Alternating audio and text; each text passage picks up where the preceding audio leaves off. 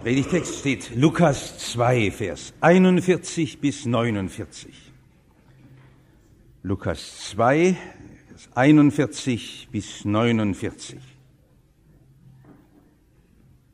Wir haben ja gar keine Geschichten sonst aus der Kindheit Jesu, aber die eine ist ganz bedeutsam. Der zwölfjährige Jesus im Tempel. Jesu Eltern gingen jedes Jahr zum Passafest nach Jerusalem. Und als Jesus 12 Jahre alt war, gingen sie nach dem Brauch des Festes dorthin. Als die Tage vorüber waren und sie wieder nach Hause gingen, blieb Jesus, ihr Kind, in Jerusalem zurück. Und seine Eltern wussten es nicht. Sie meinten aber, er wäre unter den Reisegefährten und kamen eine Tagereise weit und suchten ihn unter den Verwandten und Bekannten. Und als sie ihn nicht fanden, gingen sie nach Jerusalem zurück und suchten ihn. Nach 3 Tagen fanden sie ihn im Tempel, wie er mitten unter den Lehrern saß, ihnen zuhörte und sie fragte. Und alle, die ihm zuhörten, wunderten sich über sein Verständnis und seine Antworten. Und als sie ihn sahen, gerieten sie außer sich, oder sie entsetzten sich, so heißt es in der alten Bibel. Und seine Mutter sagte zu ihm: Mein Sohn, warum hast du uns das angetan? Siehe, dein Vater und ich haben dich mit Schmerzen gesucht. Doch er sagte zu ihnen: Warum habt ihr mich gesucht? Wisst ihr nicht, dass ich im Haus meines Vaters sein muss? Sie aber verstanden das Wort nicht, das er zu ihnen sagte, und er ging mit ihnen hinab und kam nach Nazareth und war ihnen gehorsam. Seine Mutter aber behielt alle diese Worte in ihrem Herzen, und Jesus nahm zu an Weisheit, Alter und Gunst bei Gott und den Menschen. Herr, segne dein Wort an unser aller Herzen. Amen. Das ist ein furchtbarer Augenblick für Eltern, wenn ein Kerl mit 12 Jahren ausreist. Wo mag er stecken? Da hat man die schlimmsten Befürchtungen. Vielleicht ist er gekidnappt. Oder vielleicht ist er mit bösen Klassenkameraden ausgerissen und nun stellen sie irgendetwas Furchtbares an. Oder vielleicht ist ein Unglück passiert und jetzt liegt er in einem Krankenhaus. Wo soll man schnell hintelefonieren? Ich habe es ja gut gehabt. Ich habe nur Töchter gehabt, aber ich weiß von meinen Eltern, die 5 Jungen hatten, wie das manchmal aufregend zugeht, wie man sich da sorgt und wie die Eltern nachts nicht schlafen können, bis sie wissen, dass alle Kinder wieder da sind. Und dann kann man sich ja gut hineindenken, wie das war, als sie zuerst dachten, sicher ist er schon vorausgegangen mit dem Vetter Hans. Da waren ja auch junge Burschen dabei und die haben sicher miteinander was unternommen und dann sind sie schon ein Stück vorausgelaufen. Und als man da hinkommt, ja, ist er nicht da? Nein, er ist nicht da. Dieser Schrecken. Und dann denkt man, ja, da waren ja noch andere aus der Schulklasse dabei, vielleicht ist er mit denen gegangen. Und von den Nachbarskindern waren ja auch noch welche da. Und dann, nachdem alle Möglichkeiten ausgelotet sind, er ist nicht da. Ja, was jetzt? Das muss ein Schreck sein. Entsetzlich muss das sein. Ich kann mir es gar nicht vorstellen, wie das Maria und Josef überhaupt verkraftet haben. Aber es steht merkwürdigerweise vom Entsetzen erst viel, viel später. Also das, was später kam, muss für Maria und Josef noch ein schlimmerer Schock gewesen sein. Denn als sie zurückeilten, also ich kann mir gar nicht denken, dass sie im Tempel überhaupt nach Jesus gesucht hatten. Vielleicht wollten sie dort oben nur sich ausweinen. Vielleicht wollten sie oben nur zu Gott schreien: Herr, tu ein Wunder und lass uns unseren Kerl wiederfinden.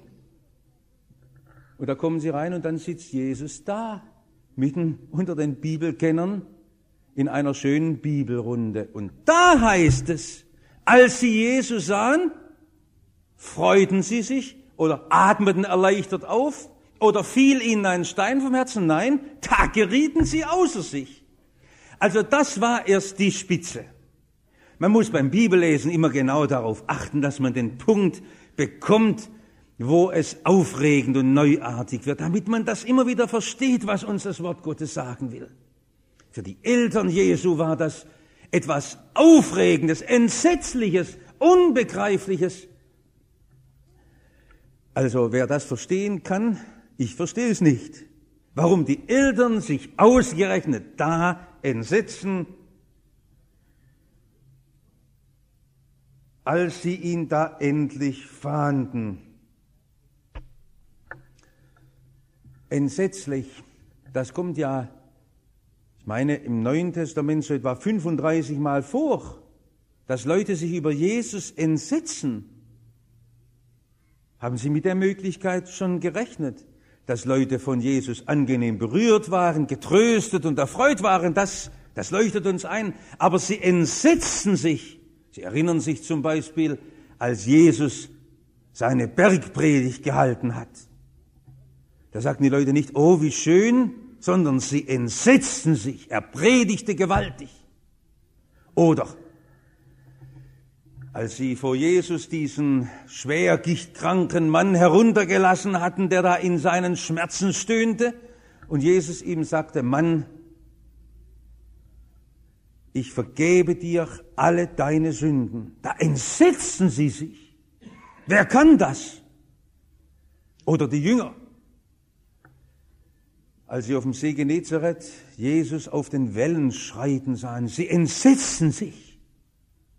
Oder die treuen Begleiterinnen, die Frauen Jesu am Grab, in ihrer Trauer, als sie Jesus sahen, sie entsetzten sich. Tod, das hätten sie begriffen, aber dass Jesus lebt. Ich wollte es jetzt auch so, dass uns es geht beim Hören dieses Predigtwortes, dass wir sagen, ist Jesus so ganz anders, als wir ihn vorgestellt haben, dass wir es heute Morgen ganz neuartig hören, was uns Jesus zeigen will. Und wir daran merken, dass wir noch gar nicht in den Spuren Jesu leben. Er will uns noch ganz anders formen und prägen. Die Maria hat ja viel von Jesus gewusst. Sie hat es von den Hirten gehört und von den Magiern, die aus den fernen Landen hergekommen waren. Der Engel hat es ihr verkündigt. Und doch hat sie sich Jesus immer wieder so vorgestellt, so in ihrem Begreifen, in ihrem Maßstab, in ihrer Umwelt. Und dass Jesus ganz anders wirken will und sein will, das war ihr ganz neu. Darum muss es uns auch so schockierend heute Morgen sein. Das Erste, wie Jesus seinem Vater gehorsam sein will. Das ist ganz anders, als wir uns vorstellen. Maria und Josef waren treue, fromme Leute. Und wenn man das so fast am Rande nur liest, im Bibellesen, wollen wir doch einen Moment dabei verbleiben. Es ist ja eine schöne Sache, wenn man solch einen Brauch pflegt, wie Maria und Josef. Sie gingen jedes Jahr hinauf zum Passafest. Was taten sie denn da oben? Dort war der große Festtag, wenn die Lämmer geschlachtet wurden und sie dann zusammensaßen und das Blut an die Türe strichen und sagten, so wie unsere Väter aus der Dunkelheit Ägyptens ausgewandert sind, ziehen wir durch die Dunkelheit dieser Welt. Man kann ja diese Festbräuche nicht alle nur so erklären, man muss sie miterleben. Und das Volk der Juden bis zum heutigen Tag erlebt das, dass Gott zu ihnen redet durch diesen wunderbaren Brauch. Und ich möchte euch sagen, es liegt ein großer Segen darauf, wenn man Ordnungen des Dienstes für Gott hat. Und besonders dieses Ehepaar, das kann Eheleute zusammenschweißen, wenn sie miteinander gehen, um Gott anzubeten, Jahr für Jahr. Es war sicher nicht leicht für den Zimmermann Josef, gerade im Frühjahr, wenn die Regenzeit vorbei war, Da war ganz Nazareth auf den Beinen und sagt, ach Josef, mein Dach musst du noch aufrichten und bei mir musst du auch noch die Türe fertig machen und da musst du einen neuen Balken einziehen. Da sagt, Schluss jetzt, ich gehe nach Jerusalem. Ach, lass doch, 1 Jahr kannst du da auch bleiben lassen. Er sagt, wenn ich mir nicht selbst Gesetze gebe, gehe ich unter in dieser Welt. Sie wissen, wie das ist, auch mit der Sonntagsheiligung. Josef und Maria haben einen Brauch und daran halten sie sich und da liegt ein Segen drauf. Und so gehen sie nach Jerusalem. Aber jetzt, Jesus geht nicht wieder mit zurück. Wir wissen ja, dass auch so gesegnete Festzeiten einmal aufhören. Und dann kommt wieder die Arbeit, dann muss man wieder in den Alltag zurück. Will uns vielleicht die Geschichte sagen, dass das Eigentliche, das Richtige doch dann ist, wenn man Tag und Nacht im Tempel bleibt? Haben doch vielleicht die Mönche das große Los erwählt? Dann wäre das ja interessant bei der Geschichte. Jesus sagt, man soll möglichst lange im Tempel verweilen. Steht doch hier. Man muss sein in dem, das meines Vaters ist. Ja, so kann man die Bibel falsch auslegen. Man muss genau hinsehen, was da steht. Es ging Jesus nicht um das Äußere des Tempels, obwohl das ja ein machtvoller Bau war. Und erst in den letzten Jahren, wo man noch Stücke von dem Herodes-Tempel ausgegraben hat, diese herrliche Freitreppe, die da hinaufführte, wo man den Stufenpsalm 122 sang, die ist ja wieder ganz ausgegraben. Oder man kann, wenn man heute in den Tempelmauern steht, 26 Meter tief hinunterschauen und sieht, das ist ja alles aufgeschüttet. Das war ja früher noch viel gewaltiger, wenn noch diese 26 Meter Mauer dazu kamen. Damals dieses herrliche Tempelgebäude. Und dann die Kunstgefäße und das Gold und die Kirchenmusik, die dort geübt wurde. Aber all das ist hier nicht wichtig. Ich möchte nicht unseren Musikern zu nahe treten. Wir freuen uns ja, dass wir so schöne Ausschmückungen unseres Gottesdienstes haben. Aber wir wollen dran denken, dass die Musik nicht das Letzte ist. Auch nicht der äußere Kirchenschmuck. Sondern Jesus saß da und forschte im Wort Gottes. Das war ihm wichtig, rauszubekommen, was Gott im Alten Testament an gültigen Ordnungen verkündet hat. Jesus ist nicht gekommen, um aufzulösen, sondern um zu erfüllen. Dieser Jesus, der in Nazareth geboren ist doch der Gottessohn. Und wenn in unserer Zeit die Bibelkritik so verbreitet ist, dann holen sie sich ihr Urteil über die Bibel von Jesus. Mit welcher Ehrfurcht ging er an das Alte Testament heran? Ich kann das nicht verstehen, wenn einer nur ein leichtfertiges Wort über das Alte Testament sagen sollte. Das war Jesus so wichtig, im Wort Gottes zu forschen. Und das soll uns heute wichtig werden, wie Jesus dem Vater, seinem himmlischen Vater, gehorsam sein will. Und darin ist er uns Vorbild. Er fragt, was Gottes Wille ist. Das finden wir ja später noch einmal, als Jesus im Garten Gethsemane vor seiner Verhaftung stand. Ja, im Augenblick, wo man sagt, jetzt muss man seine ganze Kraft zusammennehmen und planen, wie will ich mich verteidigen? Soll ich vielleicht noch einen Fluchtweg probieren? Nein. Jesus hat alle Kraft und alle Zeit zusammengenommen, genau in diesem kritischen Augenblick, um zu fragen im Gebet, Vater, was willst du von mir? Was ist dein Wille für mich? In diesem Augenblick sehen wir Jesus, den Gottessohn, vor uns, obwohl er äußerlich ganz Mensch war, wie er den Willen des Vaters erfüllt. Und jetzt finden wir erst das, was für uns wichtig ist. Heute, lassen Sie mich es ganz praktisch auslegen. In unserer Zeit heute haben die meisten Menschen, wenn sie ihr Leben planen, nur die Frage, wie werde ich glücklich? Sind wir ehrlich, das hat uns ja längst angesteckt. Und die meisten Predigten, die meisten Verkündigungen drehen sich um das Thema. Selbst wenn wir in der Evangelisation Menschen zu Jesus rufen, sagen wir, komm zu Jesus, dann lösen sich deine Probleme, dann wirst du glücklich. Aber die erste Frage eines Lebens ist nicht, wie werde ich glücklich? Von diesem Suchen nach Glücksgefühlen kommen die schlimmsten Verirrungen unseres Lebens. Darum brechen heute Ehen auseinander, weil Menschen sich von Trugbildern leiten lassen. Da kommt es, dass Mütter plötzlich sagen, ich bin gar nicht ausgefüllt an meinem Platz, vielleicht sollte ich wieder in meinen alten Beruf zurück. Nichts dagegen, aber ob das nicht bloß ein trügerisches Glückssehnen ist? Durch die Gefühle werden wir heute missgeleitet. Darum gibt es so viel unerfüllte Menschen, die in eine Lebenskrise nach der anderen kommen, weil das Lebensziel, Glücksgefühl, doch nicht trägt. Sie finden bei Jesus gar nicht die Frage, die uns heute bewegt, nicht nur unsere jungen Leute, wie kriege ich ein glückliches Leben, sondern sie finden bei Jesus schon im Alter von 12 Jahren, bevor er zum Zuhörerunterricht angemeldet worden wäre, die Frage, Vater, was willst du? Gott hat einen Plan für mein Leben.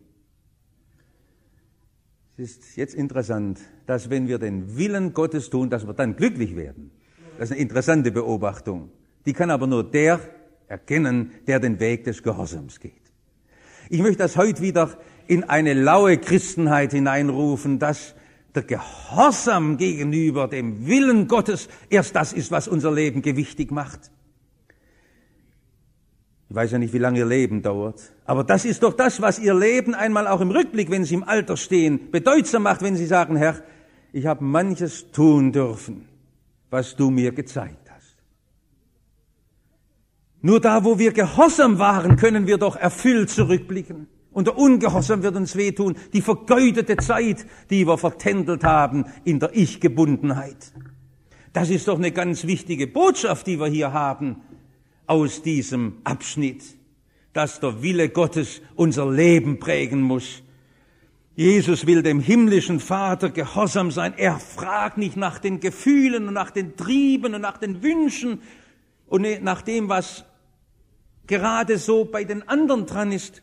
Das ist heute wie ein Sog, der uns mitreißt. Ich denke, es ist keiner unter uns, der nicht das spürt. Und wir wollen es noch einmal den jungen Leuten sagen, die heute in einer Herausforderung stehen, dass ich oft sage, ich wollte nicht mehr so jung sein und in dieser Zerreißprobe stehen. Die genau spüren, wenn sie das Wort Gottes lesen und Jesus nachfolgen, das sind Welten, die uns trennen. Auf der einen Seite das, was mein inneres Ich will, und auf der anderen Seite, was Gott von mir will. Und das war von Anfang an in der frühen Jugend der Weg Jesu. Vater, was willst du? Den Weg will ich gehen. Und er forscht in der Schrift und er bespricht sich mit den Bibelkennern, was wohl das Wort Gottes hier meint. Er verlässt sich auch nicht auf fromme Stimmungen und fromme Gefühle, wie es manche meinen und sagen, ich fühle. Er fragt und spricht mit den Seelsorgern Israels, was der Weg Gottes ist. Das Zweite, er dient als Knecht. Wir hätten es ja gut verstanden, wenn Jesus, der ja von der Ewigkeit von Gott dem Vater kommt, der die Fülle des Heiligen Geistes hat, wenn der dort vor den Schriftgelehrten gepredigt hätte, auch so eine machtvolle Bergpredigt, und hätte ihnen das Gesetz ausgelegt. Wir beobachten hier aber bei Jesus etwas, das uns auch sonst auffallen muss. Jesus hat nicht nur gepredigt. Das wäre schlimm, wenn auch ich mein Amt so verstehen würde und wenn Christen ihr Amt so verstehen würde. Vielleicht reden wir manchmal viel zu viel. Ich sagte es Ihnen am Silvesterabend, dass mir ein Mann, der viele in den letzten Jahren zu Jesus führen durfte, gesagt hat, ihr predigt viel zu viel. Jesus hört zu. Diese Leute ja eine Decke vor den Augen hatten und die Schrift gar nicht richtig lesen konnten, hört Jesus zu und er gibt ihnen auch Antworten. Aber er hört zuerst einmal zu, was die anderen bewegt. Und wir sollten das sicher von Jesus ganz neu lernen, dass er die Demut hat, nicht bloß Leuten das Ohr zuzureden, sondern hinzuhören, was die Leute wirklich erkennen und was sie noch nicht erkennen, wo ihre Fragen wirklich sitzen. Wir meinen immer, wir wüssten so genau bei den Menschen, mit denen wir zusammenkommen. Da dient Jesus als Knecht.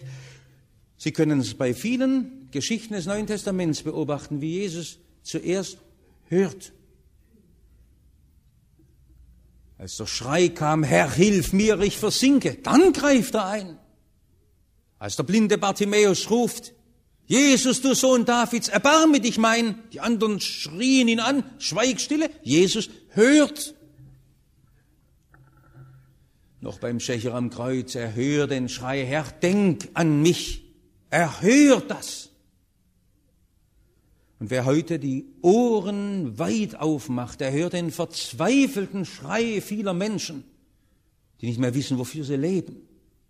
Die suchen, die auch das Wort Gottes nicht verstehen können, wenn sie es in die Hand bekommen. Vielleicht reden wir manchmal viel zu kompakt, viel zu fromm, viel zu heilig.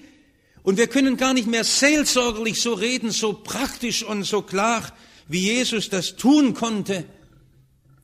Jesus dient diesen Menschen als Knecht und er hört zu. Und die Schriftgelehrten verwunderten sich, weil er ihnen Antworten geben konnte, die sie gar nie entdeckt hatten. Wahrscheinlich sprachen sie doch an diesem Passafest vom Passahlamm. Und dann sagt Jesus, dass eigentlich ein ganz anderer Opferdienst nötig ist, dass Gott selbst ein Opfer sich bereiten muss. Und die nicken nur mit dem Kopf, aber verstehen nicht, wie das gehen soll.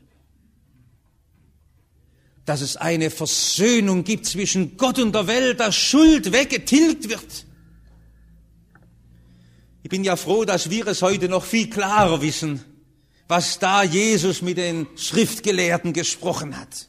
Von dem großen Wunder der Vergebung, das uns heute verkündigt wird. Es gibt eine Befreiung, es gibt neues Leben, es gibt das, dass Gott ein Leben von Grund auf verändert.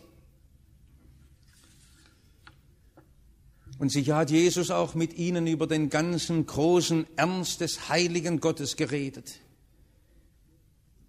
Dass man verloren gehen kann, dass es eine Hölle gibt, dass man zeitig mit Gott Frieden suchen muss.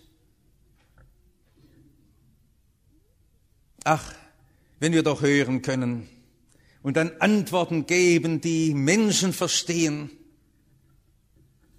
Und noch das Letzte, Jesus erniedrigt sich ganz. Wir haben 3 Sachen heute merken wollen. Zuerst, wie Jesus dem Vater gehorsam dient. Das Zweite, wie er Knecht der Menschen wird, beugt sich ganz hinunter, will nur hören, will nicht predigen, will hören und dann Antworten geben. Und wie er sich erniedrigt in die ganze Tiefe, das heißt am Ende, er ging dann doch mit seinen Eltern. Das ist gut, sonst würden wir vielleicht meinen, wir müssen wieder Klöster bauen. Das war ja für Jesus ein schwerer Schritt, sich loszureißen, dort, wo Gott in einer geheimnisvollen Weise seine Gegenwart sichtbar gemacht hat im Tempel. Und dann wieder zurück in diese Alltagswelt von Nazareth. Es kommt uns fast anstößig vor, wenn wir sagen, ja, ging Jesus da in eine Schulklasse, spielte er da auf der Straße. Sagst du, kann man doch nicht vom Gottessohn reden. In diese Welt der Niedrigkeit ging Jesus, aber das wird uns ja im Neuen Testament an anderen Stellen ganz ungeniert erzählt, wie Jesus geweint hat oder wie er von Zorn erfüllt war, auch wie Jesus in seiner menschlichen Natur Mensch war. Jesus ging hinunter in diese Tiefe. Warum denn? Das ist jetzt eine ganz große Hilfe für uns, die wir alle wieder hinaus müssen in den Werktag. Jesus kennt den grauen Werktag mit den Spannungen und Belastungen. Er ging zurück und hat den Willen Gottes dort bewährt. Nicht bloß im Tempel mit dem fröhlichen Psalmensingen, sondern hinaus in die Welt, wo die Spannungen zwischen Menschen waren, wo auch so viel Schwierigkeiten einen täglich trafen. Dort hat er den Willen des Vaters erfüllt. Er erniedrigte sich ganz und wurde Mensch. Er wurde Gott gehorsam. Es ist was Wunderbares, wenn Sie Ihren Glauben dadurch bewähren, dass Sie ganz Mensch werden. Daran hat Gott gefallen. Wir dürfen das sagen, dass Gott ja einen Plan hat, wie er uns einmal als Menschen geschaffen hat, mit all dem, was er uns an leiblichen Gaben mitgegeben hat. Das hat Jesus ganz erfüllt mit der Heiligkeit Gottes. Das Erste, wo er sich bewährt hat, war der Gehorsam gegen die Eltern. Vielleicht meinen die Jungen jetzt, das sage ich, weil ich selber Vater bin. Aber das ist ganz wichtig, dass der Segen darin liegt, auch für junge Christen, wie sie mit ihren Eltern umgehen. Und das war für Jesus auch nicht leicht. Und ich weiß, dass für junge Leute das oft ein Problem ist, wie sie ihre großen und guten Gedanken oft auch einfach auf die Seite legen müssen, weil die Eltern vielleicht keinen Raum geben können. Und wir haben es ja gehört, wie die Maria und der Josef auch gar kein Verständnis für das hatte, was Jesus erfüllt hat. Und Jesus war gehorsam. Dort hat Jesus den Willen Gottes vollendet. Er ist zurückgegangen in die Welt von Nazareth, in die kleine Welt der Zimmermannsfamilie und in die Werkstatt. Dort wahrscheinlich hat er beim Vater auch die Werkzeuge in die Hand genommen und hat tüchtig im Handwerkerberuf gearbeitet. Das ist keine Schande, im Gegenteil. Das ist wunderbar, wenn wir etwas wirken können, auch in irdischen Dingen. So sieht's jedenfalls die Bibel und so zeigt sie es uns. Am unscheinbarsten fängt das an, wenn man den Willen Gottes begriffen hat. Am unscheinbarsten. An einer verborgenen Stelle, an einem kleinen Plätzchen, wo man in aller Treue dient. Nicht auf einer großen Kanzel, nicht mit großen Worten. Und da heißt es von Jesus, er nahm zu an Weisheit, Alter und Gnade bei Gott und den Menschen. Es wäre schön, wenn das bei uns allen auch so in den kommenden Werktagen geschehen würde. So zunehmen. Gnade bei Gott und den Menschen. Amen.